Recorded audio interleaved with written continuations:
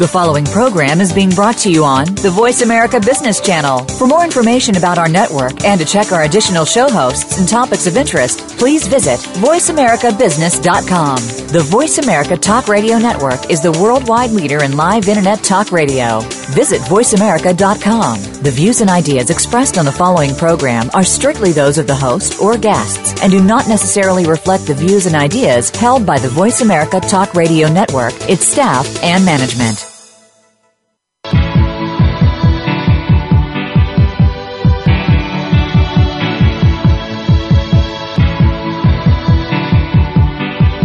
You are now about to take a journey with professional advisors Ken Smith and Ethan Broga on Empirical Investing Radio. To connect with Empirical Investing Radio, please call 1-866-472-5790. Fasten your seatbelts. You're going to need them. Just because the hosts have a sense of humor does not mean their advice won't change your life. Good afternoon and welcome to Empirical Investing Radio with Ken and Ethan. I'm Ken Smith, one of your hosts, certified financial planner, and I have a master's degree in financial analysis. Ethan Broga sitting next to me. Good afternoon, Ethan. Hey, Ken. Ethan is a very famous and powerful talk show host, financial, bigger than Susie Orman, I think, and very well accomplished.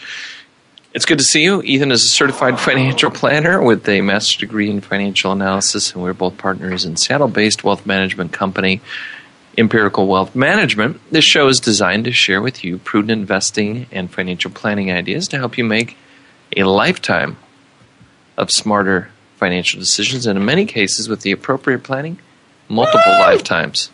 Exactly.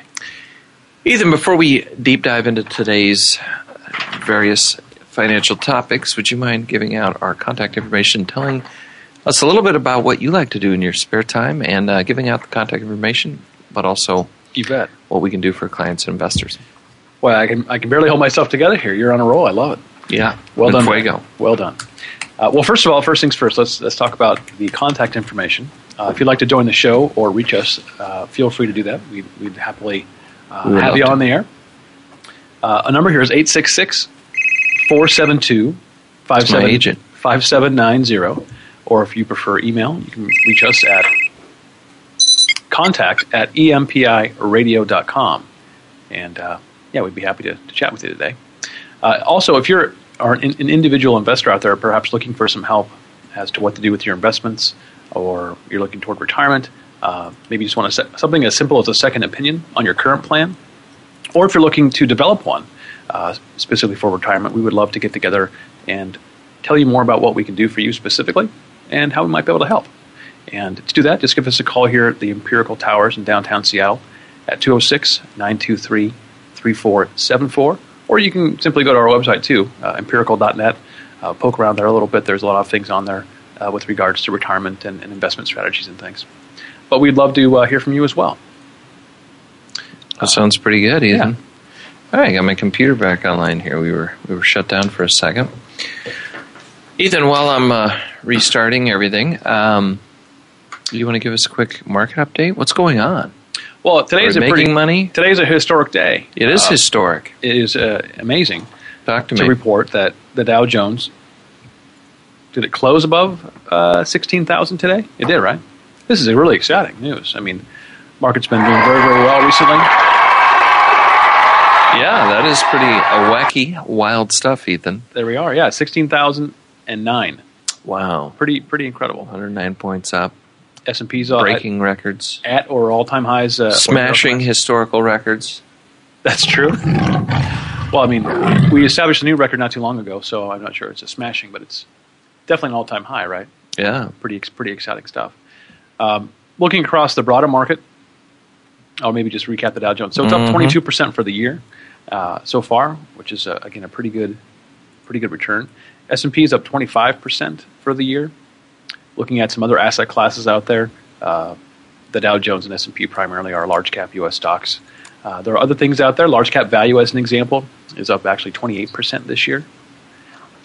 We have small cap stocks in the U.S.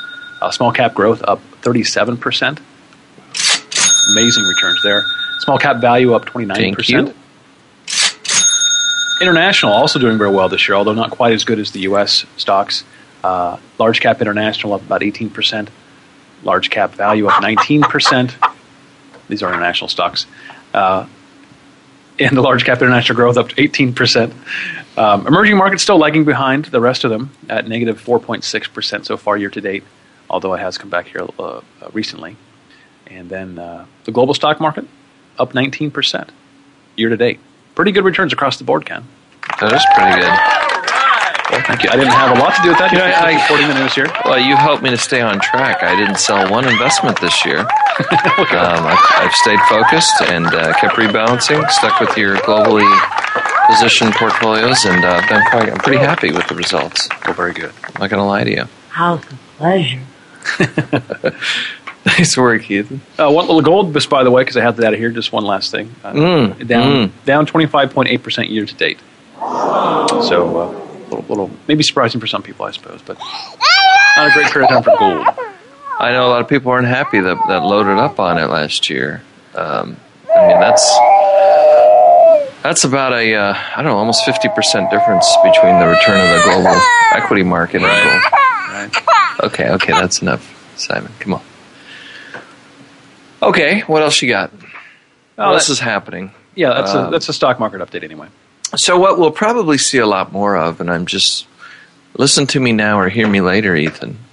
All right, Hans. What we'll be seeing a lot of from this point and on. Mm-hmm. Write it down, but you're going to see on CNBC and all the financial websites and all the letter writers and all the gurus and the freaky deakies and everybody out there that, hey, is the market way overvalued and is now the time the smart buyers are going to be getting out? I don't think you'd have to search very hard. I'm not even looking, but I've been through this now enough times that's going to be the pressing issue. Mm-hmm. And if we do have a little bit of a decline, then all the I told you so guys are going to come running out of the closet. What's your advice about that, Ethan? Is now a good time to be getting it? Do you think it's overvalued? Do you think that the data belies the movement in the market, the economic data? Well, there's no argument that the market, specifically in the U.S., is at an all-time high. Well, that is a fact. Mm-hmm. The real relevant question, though, is to say, is the price too high? And the way you measure that isn't just simply on an absolute price level. You have to measure it versus something else. In this case, I think the best way to measure it is price to earnings. Yeah. So in other words, if the current price is it justified based on the current earnings from the S&P or the Dow Jones or whatever index you're talking about. And in that regard, I understand that, and we track these things pretty regularly here at Empirical. And in that regard, they're around their historical averages. So that would indicate no things. So what were you saying about justifying?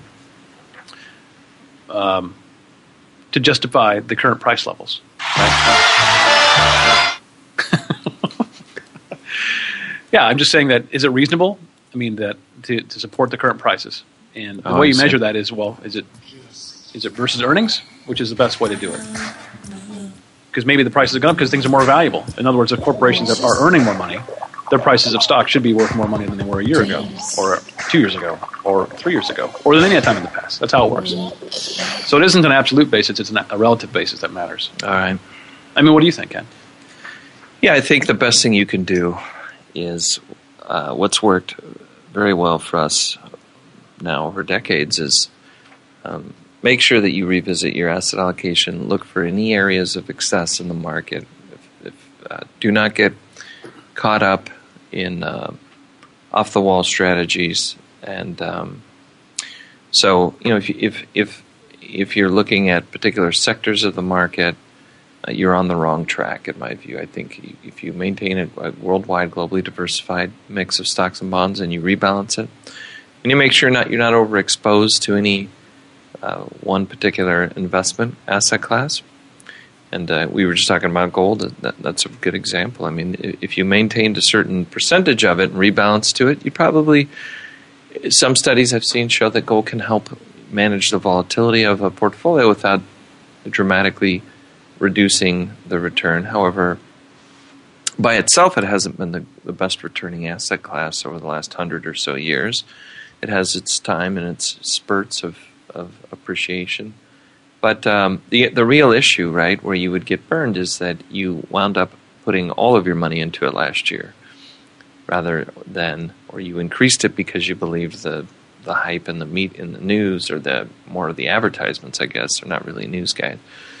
But and that's where it gets dangerous, I think. You know, is chasing those returns. So I wouldn't react to, you know, you're better off sticking to your financial plan, and again, not saying that you blindly invest, regardless of what the valuations are. But as you pointed out, things may be a little more expensive than they were a year ago, but they're not out of control. Mm-hmm. Yeah. So there you have it. Very good, very good. Yeah, I think as always, one thing just to add to that, you definitely want to structure the portfolio based on your need, ability to take risk, right? I mean, if your needs have changed over the last year, that might cause some portfolio repositioning. But if your time frame and need for the money has not changed, I think sticking with your diversified, well thought out approach is more likely than not to get you where you want to go over time. Yeah. Okay. I'm just warning you. I know that that's what you're going to see a lot more of, those types of articles. I'll keep my eye out for it. Keep your eyes peeled and stay focused, Ethan. I will do. You know, we're trying to do something good for you. All right. Well, I think we've got a couple minutes, Ethan. You've you had a couple of articulals here that your people were forwarding, and one was the year-end tax trap. I know the last couple of weeks you were talking about some year-end financial planning strategies, and I don't know, I thought we could kind of cruise through this year-end tax trap for fund investors article that you handed me. Was with stock prices up this year, many investors may be thinking about pouring more money into stock mutual funds. Yeah. So let's do that. It looks like we had a couple minutes. You want me to keep going? Yeah, let's do it.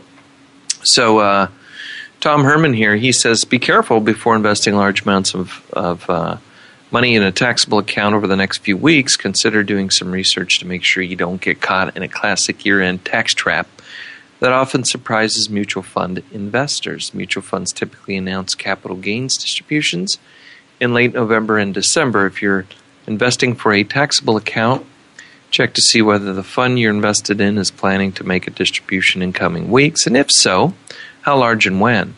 Many funds post this information on their website.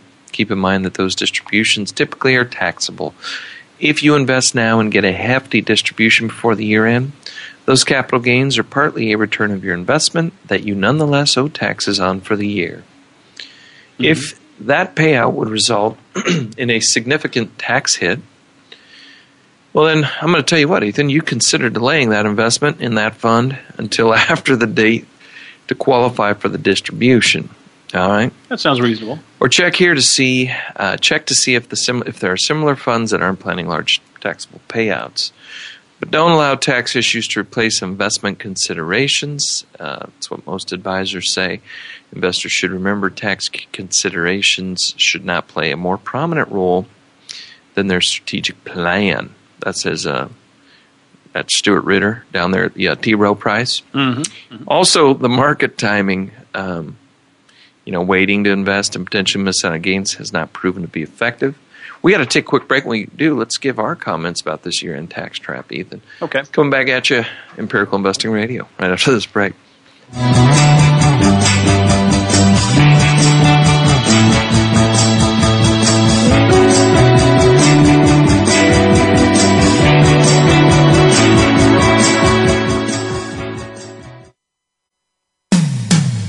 When it comes to business, you'll find the experts here. Voice America Business Network. Are you an individual investor looking for a trusted financial advisor, or are you a financial professional looking to connect with a world-class wealth management firm? My name is Simon Liu, portfolio manager with Empirical Wealth Management, inviting you to contact us at 1-800-923-4307. That's 1-800-923-4307. Or visit our website at empiricalfs.com. That's EMPIRICALFS.com. Our mission at Empirical is to provide clients with the most effective, unbiased investment and financial planning advice available. Empirical is changing the way investment advice is delivered by striving to put our clients' interests first. Call us now to get started with a no-cost, no-obligation discovery process. The number again is 1-800-923-4307, or you can begin this process on our website at empiricalfs.com. Did you ever stop to think that financial health can be a lot like physical health? The financial physician, Lou Scatigna, has helped people on the radio for nearly 15 years. And now he's part of the Voice America Business Channel. By using medical analogies to discuss financial solutions, Lou actually makes the process easier to understand and will help you chart your own financial fitness. Tune in to The Financial Physician, live every Wednesday at 4 p.m. Eastern Time, 1 p.m. Pacific Time, and on demand anytime on the Voice America Business Channel. We're always talking business. Talk to an expert. Call now, toll free, 866-472-5790. That's 866-472-5790. Voice America Business Network.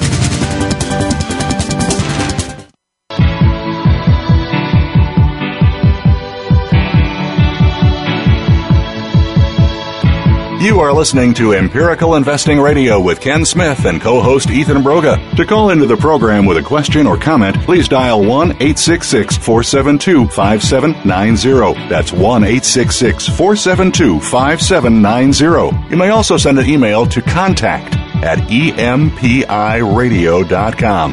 Now, back to Ken and Ethan. All right, welcome back to the show. Empirical Investing Radio. Your host here, Ethan Broga, alongside Ken Smith, entering our second segment of the day. And we just finished up an article in the last segment called Year-End Tax Trap for Fund Investors from Tom Herman. And Ken, we read the article. Let's go over some questions and comments, things you have in your mind about it.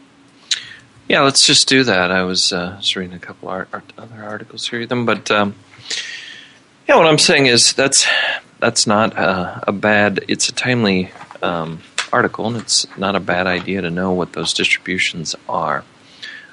What I would be cognizant of is, particularly if you're looking at buying some sort of actively managed mutual fund with a lot of turnover, right? Which, to solve that problem, I think you should talk to us, because we would give you all the empirical reasons why you would not want to do that in the first place any time of year. There's no good time of year to do that. But That's true.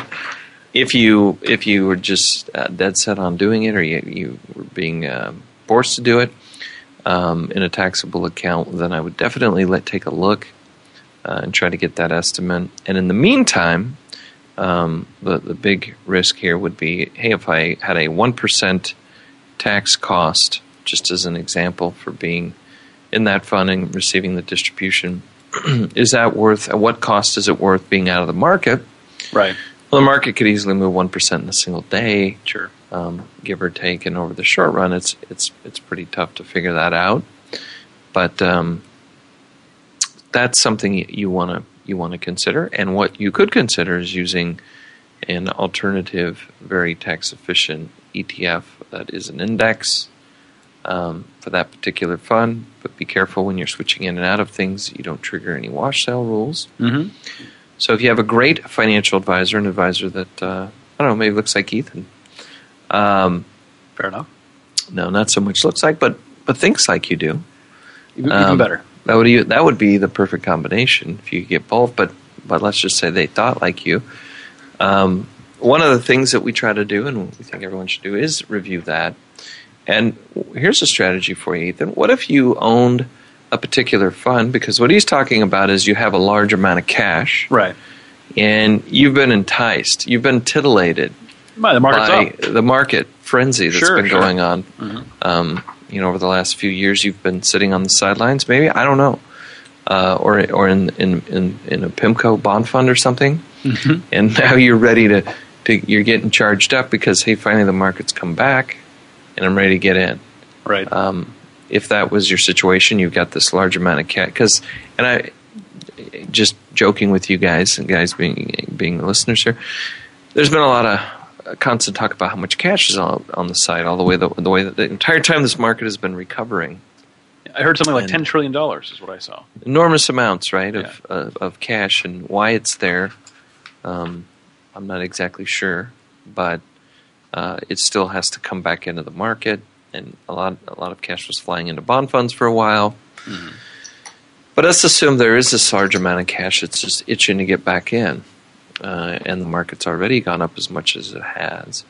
The issue he's talking about in this article is just, hey, should I put it in now or should I wait till after the fund makes its taxable distribution? Because if it was a let's say it's a $100,000 investment, okay, and it made a 10% distribution, so you got 10 grand. Yeah, that'd be large of taxable distribution. Mm-hmm. You're large. You're in charge, and in reality, you still have 100,000, but now you're being taxed on 10 grand that got distributed. Mm-hmm.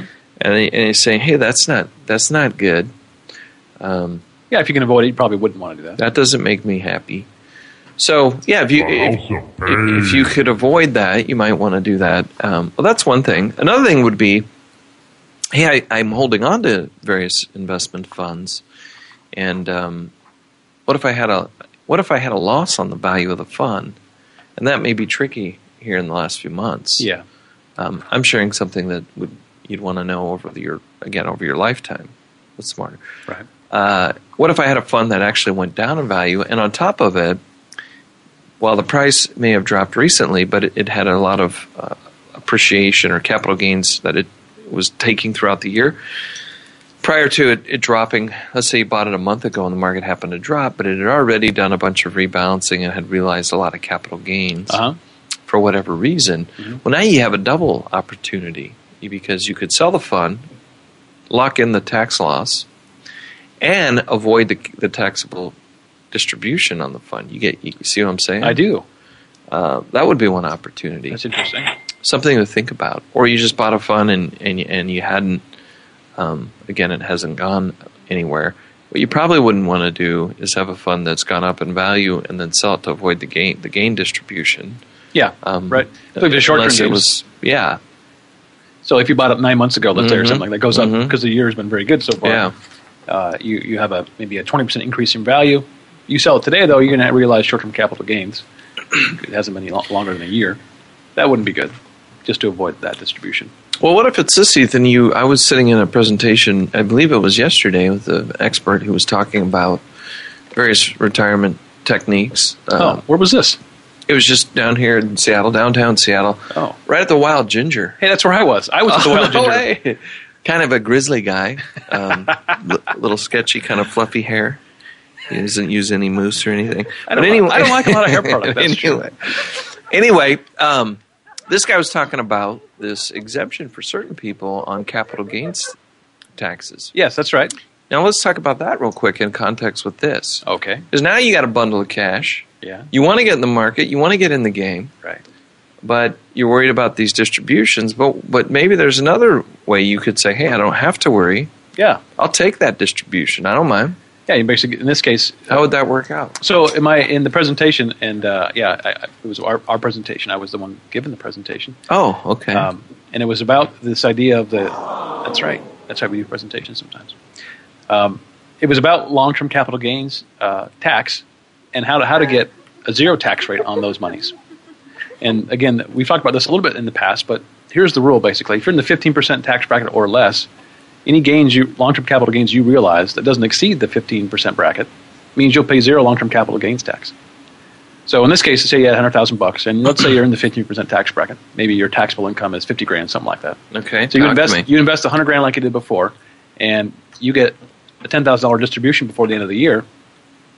Normally, you'd say, well, that's not great. But in this case, because you're in the 15% tax bracket, and let's assume the $10,000, the gain that you're getting forced upon you, is long-term capital gains, not short-term. Uh-huh. In that case, you'd still pay no tax. You'd pay zero tax. You'd be getting a step-up in basis, and there'd be no problem, because that's the rule right now. Would you be beating the tax man? Pretty handily, I would say. But the issue is if it's short-term capital gains, the short-term capital gains don't count for this. So let's say the $10,000 was short-term capital gains. Oh, now you're talking. Well, then you'd still have to pay, in this case, it'd be ordinary income tax, which would only be, in this case, 15% or equal to the long-term capital gains tax rate. But still, you wouldn't be able to avoid it. Wouldn't count for the tax-free. We got to figure this out. To the tax-free part of it. So that could work. So it could work for you. definitely could work for So you. you definitely want to know whether you're holding the funds or you're thinking about buying the equity funds. And even if they're index funds or passive funds, you still want to know because they do distribute gains as well. They do too. And I know some of the ETFs have not in for multiple years. They've been able to avoid that. So, like a lot of them. Yeah. Because of the nature of how they're structured, which is nice. But you'd want to check either way. It's better to know than not know, that's for sure. And it does take a little work. I would say this. If you have, let's say, for example, you're evaluating a fund. It's today, what is today? November 21st, right? Let's say you're evaluating a fund and it pays their distribution maybe on the 15th of December or something. So you have a long ways away, almost 3 weeks or so, 4 weeks, something like that. That's a long period of time. Given that period of time, I think I'd just be willing to take the distribution and decide to keep the fund or not as the time approaches to make the decision. Yes. You don't want to be out of the market for money that should be in the market. And so you have like 3 weeks or 4 weeks before that's going to be made. Mm-hmm. What you can do is, hey, the day before the look at what you got. Yeah, look at what you got. What's the gain or loss between now and the time that the dividend or the distribution is going to be paid? And then at that point, make a decision to hold it or not hold it. But be invested in the market. I don't think you shouldn't be invested in the market just to avoid the gains in the future. Let me make sure I understand. What you're saying is, there's another idea. Is you buy the fund. You just know when the date is for the distribution. You make sure you're going to check it. Yeah, the date of record. You go ahead and buy that fund. If it goes up, hey, that's great. That's pretty good. You're in a happy place. Yeah, right? It goes up. Because otherwise you were sitting in cash. Right. If that was the alternative. Right. So you're not so upset if you wind up. Now, if it goes down, that's where you get the double whammy I was telling you about. Yeah, you go ahead and realize the loss. You also avoid, right, the distribution itself. Mm-hmm. So you actually have a tax loss to show in the books, and you can just buy it back. Well, you got 30 days to wait, I guess, if you realize the loss. But in the meantime, you can buy an alternative investment that's very similar in nature to avoid the wash sale. Okay. I think I got that down, Ethan. Interesting. Yeah, it's not bad. You're coming up with some pretty good stuff on this tax situation. Yeah, I think the biggest thing. There was something else, but go ahead. Maybe I'll talk for a second. You think about it. Yes, please do. I think that the biggest thing is, as you approach the end of the year, if you actually do have money in cash that should be deployed for long-term purposes, i.e. stocks, it's better to get the money working sooner than later. We all would agree with that, generally speaking, right? So that's number one. As the date approaches for these capital gains distributions, well, you should be aware of them. And if you're not, then hopefully maybe you're working with an advisor who is like us. We're aware of that sort of thing. And we're going to be evaluating whether to hold. If clients just got invested, for example, today, we have a new client on board, and they just invested today in a taxable account. Well, you can be darn certain that before the X date here, we're going to be checking those accounts to make sure that, hey, whether we want to receive the distribution or not. Now, Ethan, you were talking yesterday about this for those in lower incomes. I mean, you could be fairly wealthy, but manage your affairs in such a way that you're in a low income. And I have a question. We're going to have to take a break, though. Oh, okay. Well, keep everyone on the edge. See, I have a question, though, about real estate transactions. Okay. So let's take a quick break, and we'll be right back on Empirical Investing Radio.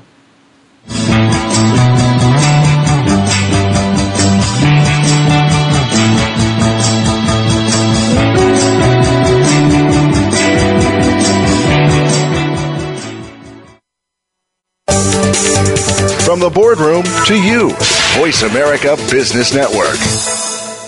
Are you an individual investor looking for a trusted financial advisor, or are you a financial professional looking to connect with a world-class wealth management firm? My name is Simon Liu, portfolio manager with Empirical Wealth Management, inviting you to contact us at 1-800-923-4307. That's a 1-800-923-4307. Or visit our website at empiricalfs.com. That's EMPIRICALFS.com. Our mission at Empirical is to provide clients with the most effective, unbiased investment and financial planning advice available. Empirical is changing the way investment advice is delivered by striving to put our clients' interests first. Call us now to get started with a no-cost, no-obligation discovery process. The number again is 1-800-923-4307. Or you can begin this process on our website at empiricalfs.com. Are you a decision maker in your organization, a mid-level manager, or a team member? Stepping Stones to Everyday Success with host Kimberly Stewart is a program designed to provide you with tidbits and tools you need to achieve results no matter where you are in your organizational structure. Interaction is key, and you'll have opportunities to share your ideas, comments, and questions. Listen to Stepping Stones to Everyday Success live every Tuesday at 6 p.m. Eastern Time, 3 p.m. Pacific Time on the Voice America Business Channel. From the boardroom to you, Voice America Business Network.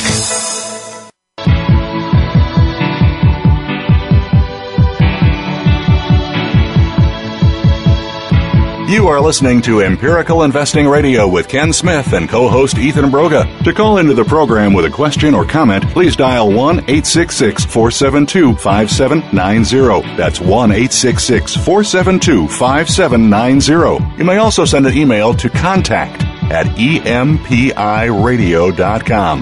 Now, back to Ken and Ethan. All right, welcome back to the show, Empirical Investing Radio. Your host here, Ethan Broga, alongside Ken Smith. If you'd like to join the show, by all means, give us a call. We can be reached at 866-472-5790 or via email as well at contact@empiradio.com. And Ken, we were just having an interesting conversation about, taxes. Just a minute ago. Let's revisit that. Let's what's next here? All right. Well, one of the things in the presentation I was listening to about this, taking if you have a smaller income, and we've been doing some seminars for people who are in higher income brackets, going over all the recent tax changes. So I would recommend you check in with us if you're interested in that. High income, low income. And I was just saying you can have quite a bit of wealth and manage your affairs in such a way that you keep yourself in a low income bracket. That's true. You know, and that's what guys like Warren Buffett are saying. Hey, I can, basically if he never worked, he could live off his investments, get a lot of appreciation, or structure it with tax-free investments. Not a bad deal.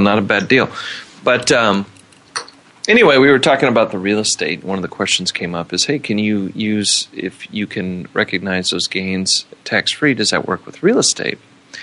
And you said, yeah, capital gains of any kind, I believe is what you said. Yeah, that's true. Low long-term capital gains, yes. Whether it's real estate or investment portfolio, doesn't matter. And but the issue that I was thinking of is, one of the downsides when you get involved with private real estate, buying a piece of property with a building on it directly, is you're pretty much committed to that full investment until you're not. Right. There's certain things you can do to maybe change that, sell it as partnership units or something of that nature. But for most people, you go out, you buy a house, for example, an investment property or an apartment, and you put it in your own name. And now you got yourself a situation where, hey, what if you wanted half that money out? Or in this case, if you're trying to take advantage of that capital gains rule, you sell the whole property and it has a gain in it that's well in excess of the maximum 72.5. Is that the number you? Yes, yeah. For joint filers.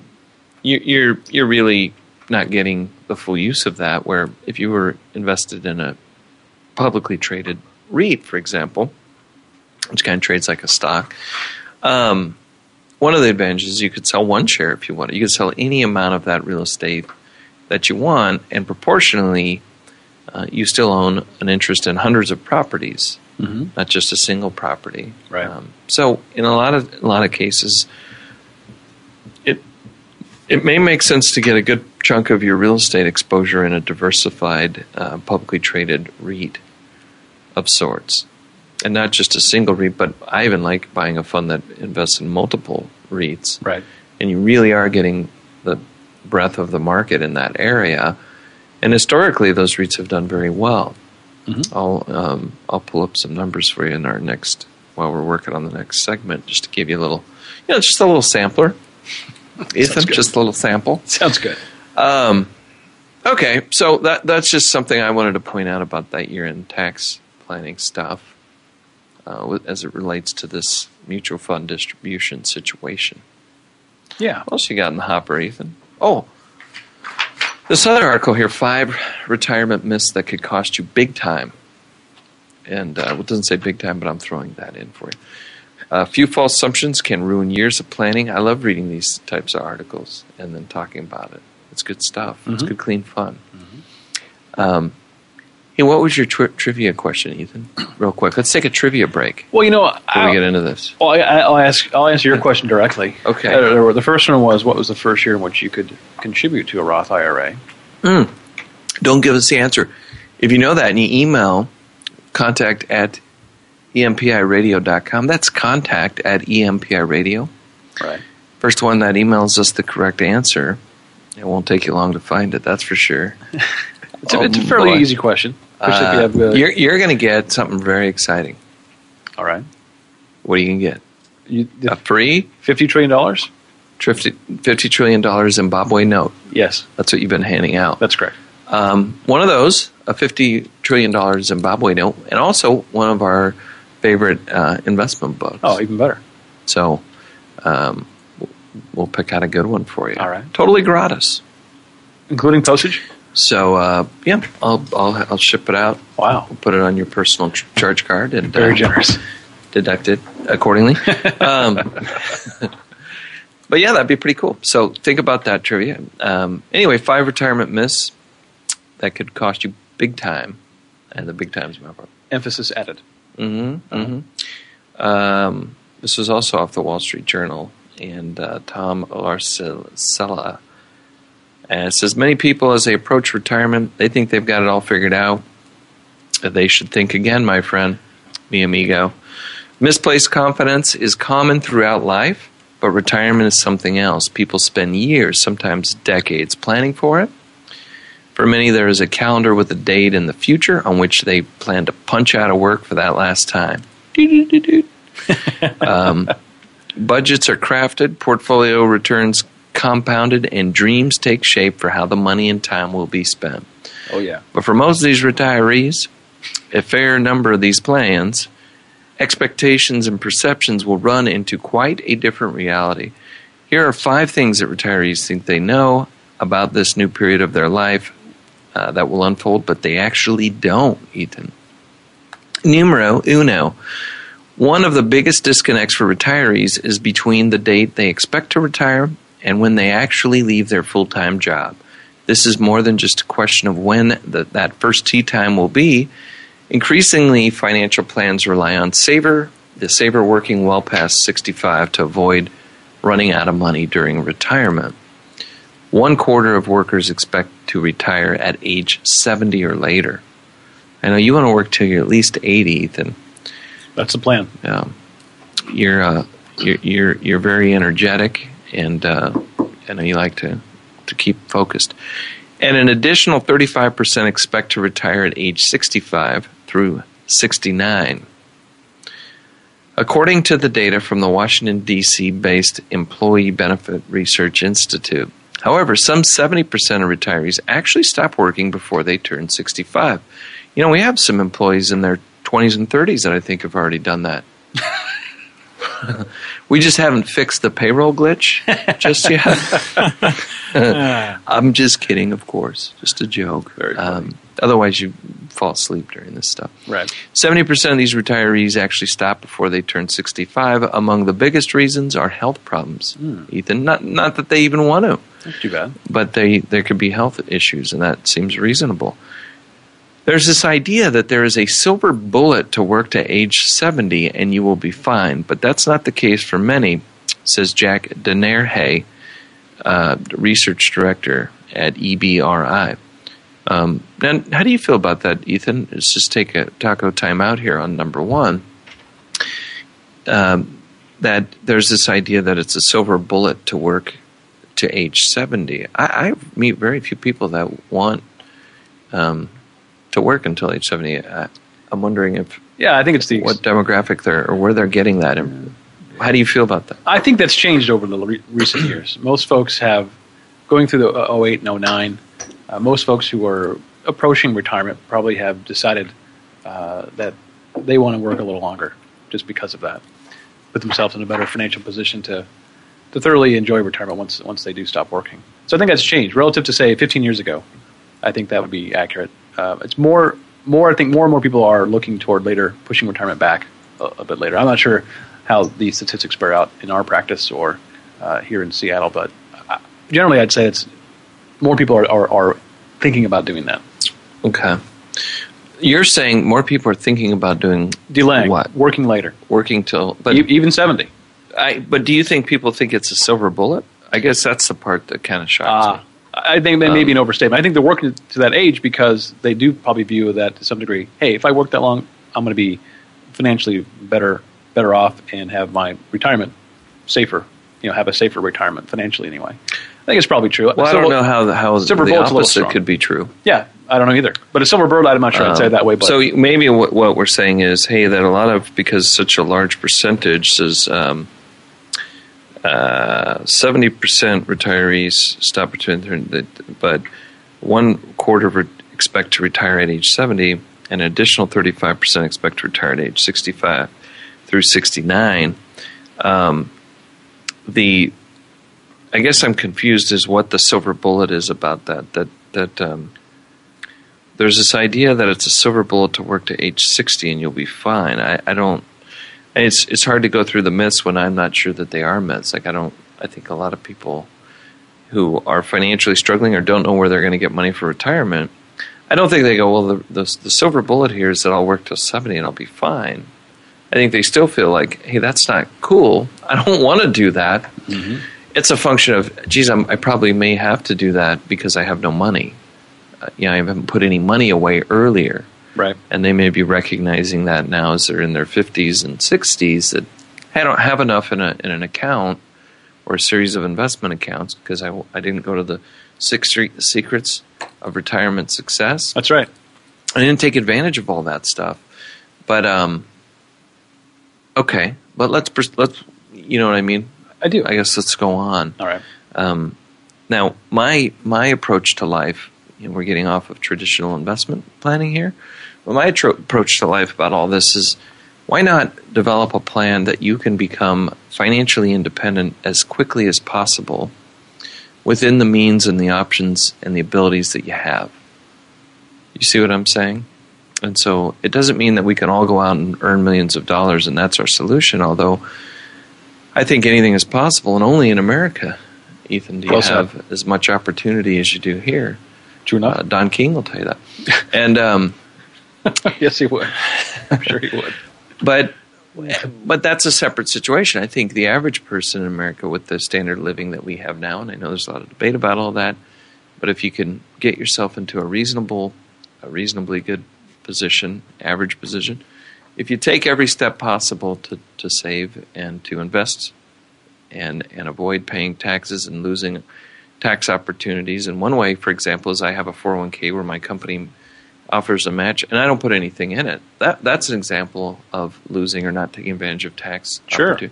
It's not always offshore trust funds, like we hear about so much in the media and politicians. Right. That's true. And all that. Sometimes it's very basic things. I qualify while I'm in a lower income.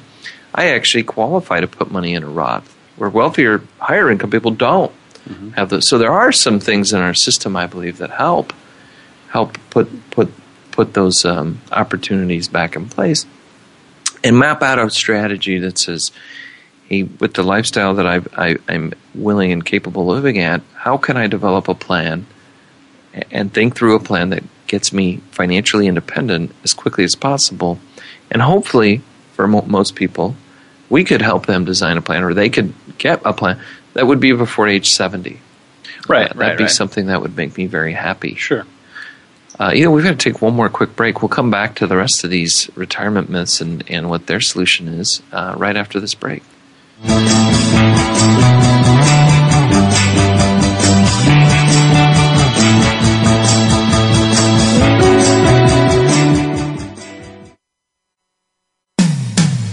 When it comes to business, you'll find the experts here. Voice America Business Network. Are you an individual investor looking for a trusted financial advisor, or are you a financial professional looking to connect with a world-class wealth management firm? My name is Simon Liu, portfolio manager with Empirical Wealth Management. inviting you to contact us at 1-800-923-4307. That's 1-800-923-4307. Or visit our website at empiricalfs.com. That's EMPIRICALFS.com. Our mission at Empirical is to provide clients with the most effective, unbiased investment and financial planning advice available.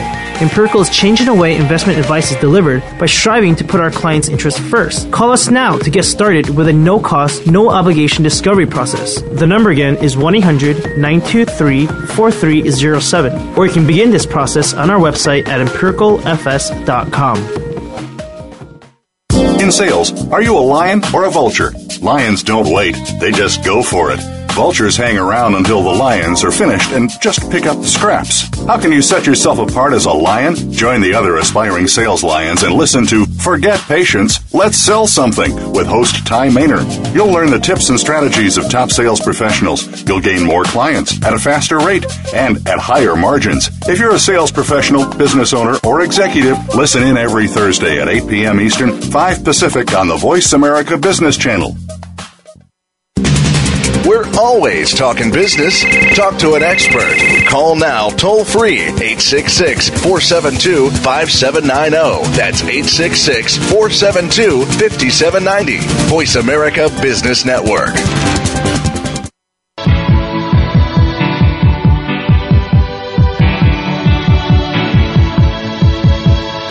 You are listening to Empirical Investing Radio with Ken Smith and co-host Ethan Broga. To call into the program with a question or comment, please dial 1-866-472-5790. That's 1-866-472-5790. You may also send an email to contact@empiradio.com.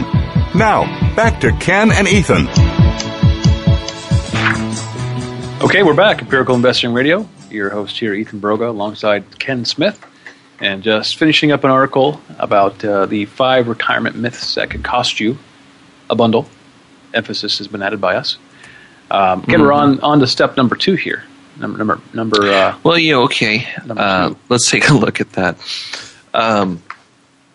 We were talking about this whole silver bullet to age 70, and I guess I kind of see. I was a little harsh there going to the break, but I do see where someone could say, "Hey, one of my fallback plans is that I can just work longer until 70."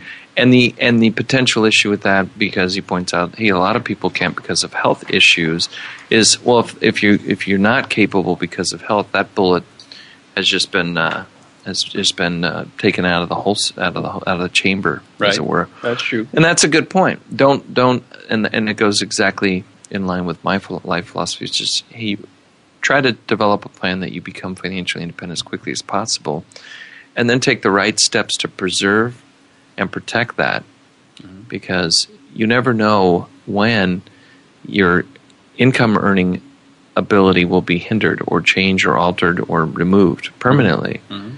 You know what I mean? I think so. So you've got to listen to me here again, Ethan, or hear me later. I think people, because we don't like to face our own mortality and the issues around that, we make a lot of financial decisions, and we do it without putting a lot of deep thought into it. And I think that's something that we assume we'll have plenty of time to save for retirement. But right now I want to enjoy this or that. Or in the opposite, well, I'm probably not going to live that long anyway. And a lot of people who take that approach really have no basis for that, other than it conveniently fits, I guess, the model they're working with. But my encouragement to you is plan that you'll live a long, healthy life, and build a plan to become financially independent as quickly as possible. Because one, you'll probably live a longer and healthier life if you do that. You won't be as stressed as most of us are about the day-to-day handling of our financial affairs. Mm-hmm. That is very Susie Orman-like, Ethan. That's true. I think. I don't know. So, number 2, he says, what to do next? You just took a buyout. You're retired and weren't expecting it. This is from Nancy Strojny, chair of Portland, Maine chapter of SCORE, which provides mentors for small business owners. You need to take a breath, Ethan. Mm-hmm. Ms. Strojny encourages retirees to think outside the box when it comes to how they stay engaged. She gives the example of a financial advisor who, as a hobby, let me turn the page here, has been spending the weekends in the basement workshop. You could volunteer yourself in a shop class at a high school, or if you like a little extra beer money, go down there and get a job at the Home Depot or the Ace Hardware. SCORE, which is that national organization supported by the SBA, Small Business Association, also provides opportunities for retirees with varied experiences, marketing, finances, or legal, among others, to share what they have learned. It's an opportunity for somebody who really wants to continue being engaged in the business community, especially with young, successful people starting a business, just like you, Ethan, she says. A search for income, number 3. So I guess number 2, I'm not clear what that has to do with the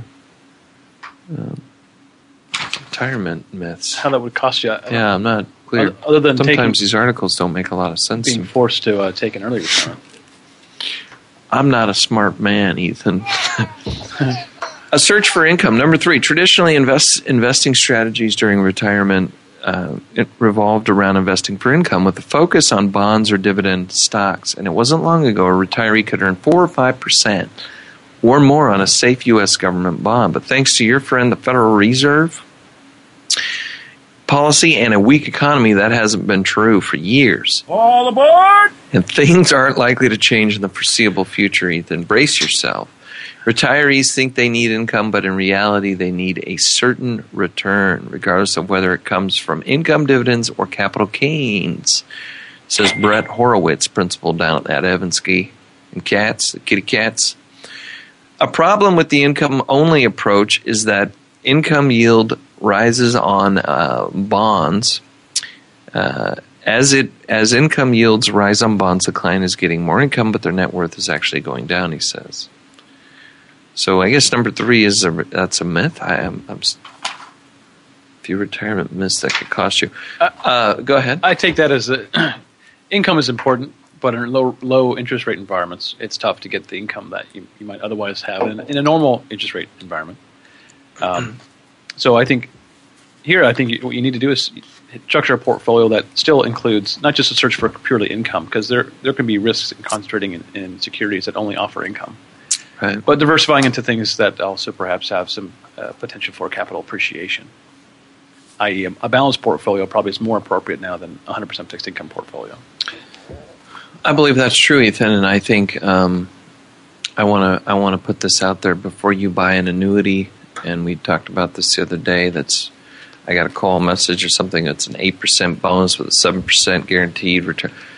Talk to us about it. It's likely not. It's not what it seems. Yes, I would agree. And don't be scared into buying a variety of insurance products that may or may not be relevant to you because you're afraid that incomes yields are too low.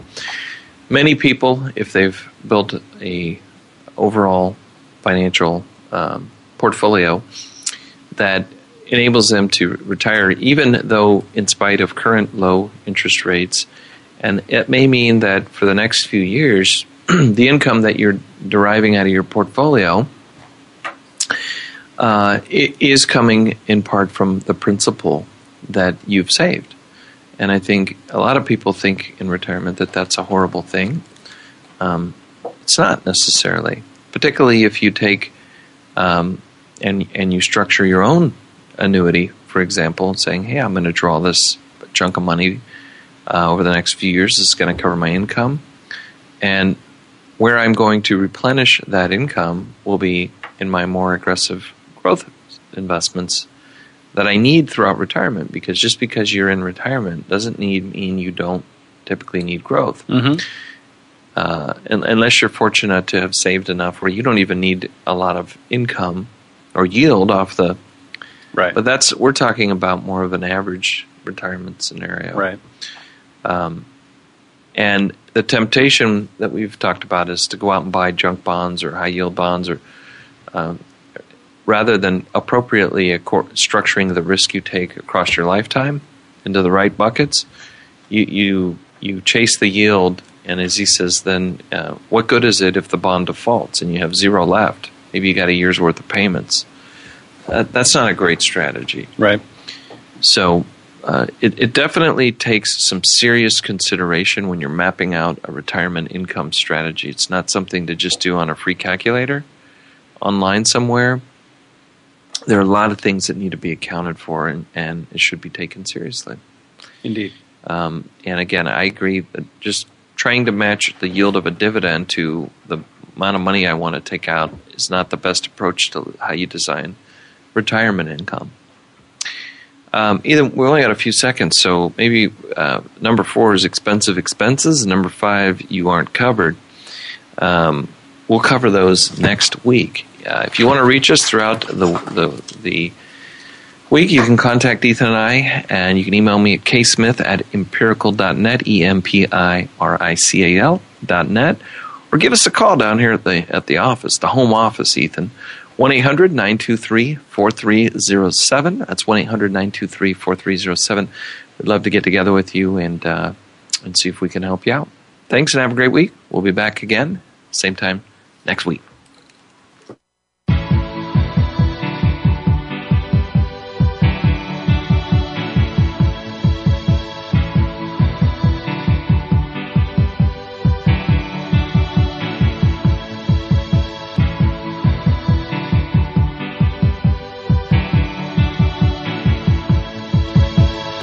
We hope you've enjoyed Empirical Investing Radio with Ken Smith and Ethan Broga. Please join us again next Thursday afternoon at 5 p.m. Eastern Time and 2 p.m. Pacific Time on the Voice America Business Channel. And for more information about Empirical Investing Radio, please call 800-923-4307. We'll see you next week.